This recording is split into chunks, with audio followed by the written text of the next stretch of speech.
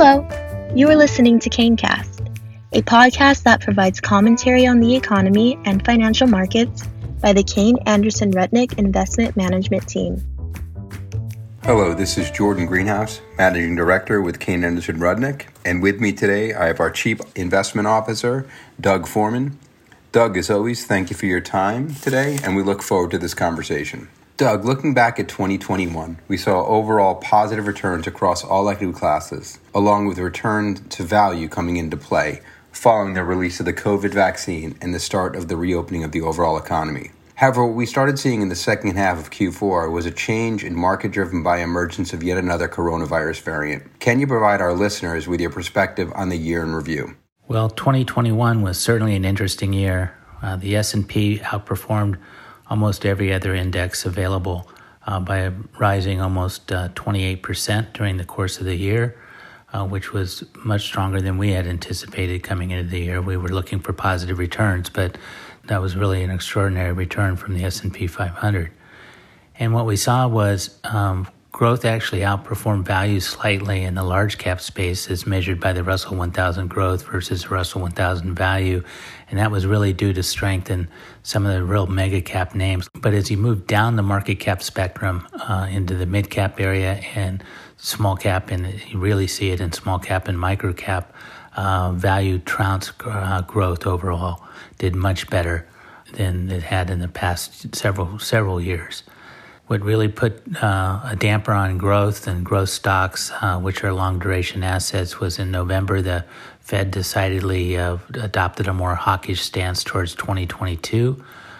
They dropped the phrase transitory in their outlook for inflation. Inflation has obviously been much stronger than any of us expected during the course of the year. Continued supply disruptions in a variety of areas, coupled with very, very strong consumer demand across the board, has combined, to create a situation where there's far too much demand creating far too little goods, which of course led to an increase in prices in many, many industries. Some of these shortages are starting to abate. It's early yet, but we clearly have endured more of this than we thought during the course of 2021. The other key thing that's driven this is just continued outbreaks of COVID, particularly in Asia, which tends to shut down across the board, all towns, cities, etc. So plants literally can't get product out the door for months in some cases. And this has created shortages in a variety of areas, from sneakers to refrigerators to household appliances, etc. Doug, the Fed made it clear that they seek to take a more hawkish stance with the reduction of their bond purchase program, along with an anticipation of 2 to 3 rate hikes in 2022. What are your views on the near and midterm inflationary environment? Short-term yields rose appreciably in the November-December timeframe in response to the Fed's dropping of the phrase transitory in inflation. But it was interesting, long-term yields really didn't move up that much. We'll see what happens as we move into 2022 and the Fed actually increases rates. As I've mentioned before, it's not always a foregone conclusion that as short-term rates go up, that long-term rates rise as well.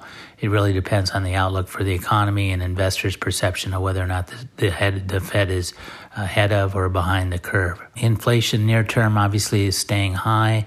Hopefully it'll moderate over the course of 2022, but this is going to ebb and flow and is heavily dependent upon the outbreaks of COVID and the variants that we're seeing. Omicron is the latest. The market does not seem to be too worried about Omicron because in many markets that are ahead of the U.S. in terms of the infection rates, like South Africa and London in particular, what you've seen is it's very contagious, but it's not as deadly, and it burns out much faster than the prior variants have in terms of caseloads and hospitalizations, etc. So that's a good, hopeful sign that this won't last as long as Delta and some of the other prior variants. Doug, domestic markets have been stronger than international markets over the past number of years. What are your thoughts related to opportunities in the international markets, and do you feel it's time for investors to consider broader diversification? In terms of whether the U.S. will do better than international markets, that's clearly been happening for a very long time, really since the 2008 global financial crisis. It's rare that the foreign stocks have done better than the U.S. stocks. And I think the key reason for this has been the incredible strength that our country has in the technology sector and in innovation overall compared to European and Japanese companies in particular. And so, those returns that have been driven by technology, of course, have made it very difficult for these foreign markets to keep up with U.S.-based returns. The last time foreign markets did as well as the U.S. was when technology was really out of favor, and that was during the 2000 to 2007-8 time period, about a 7-8 year period there where tech went through a bust cycle and had to rebuild itself. So I think going forward, 2022 and forward, the outlook for international may be improving. It depends on the outlook for the tech sector in the U.S. And obviously we've seen some tremendous profit taking in the tech sector over the last couple of months in response to higher interest rates. And we've also seen a lot of IPOs in the area over the last couple of years, which obviously doesn't bode well for future prices either. So the bottom line is, if the tech sector falters, then I think you will actually see some of the foreign markets start to at least compete with the S&P 500 in terms of returns, which it really hasn't done for a very, very long time. Doug, finally, the government continues to work through the potential for another large package, Build Back Better. As we await both sides coming to an agreement, what are your thoughts on this bill, and how do you expect the market to react to any potential agreement? The Build Back Better plan is really in limbo. It's been a political hand-wringing process over the last 6 to 9 months. President Biden's had trouble getting this done. It's currently in limbo. We have the midterms coming up. I do think they'll attempt to get something done, although it'll probably be reduced in scale and scope from certainly from what they originally intended. Not sure if they'll be able to get it done, but it's worth monitoring. But even if it does get done at a reduced scale and scope, I don't believe it's going to have a major impact on the stock market in any material way. So it's more of a political issue than something more substantive, I think, that will impact the actual market returns and earnings of companies in 2022 and even 2023. So I hope everybody has a happy, prosperous, and safe 2022. And as always, we thank you for your continued trust and confidence in managing your assets. Doug, as always, thank you very much for your time and your insights you provide our listeners, and we look forward to future conversations.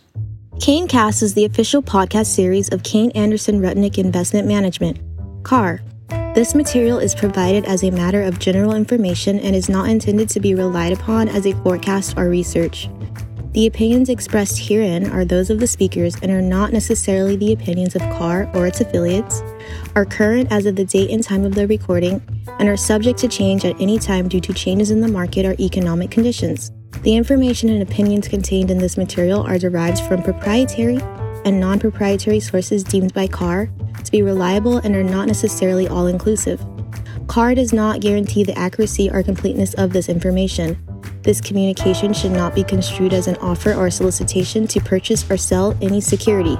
Individuals should consult with a qualified financial professional before making any investment decisions. Reliance upon information in this material is at the sole discretion of the listener. To the extent any performance is discussed, past performance is not indicative of future results.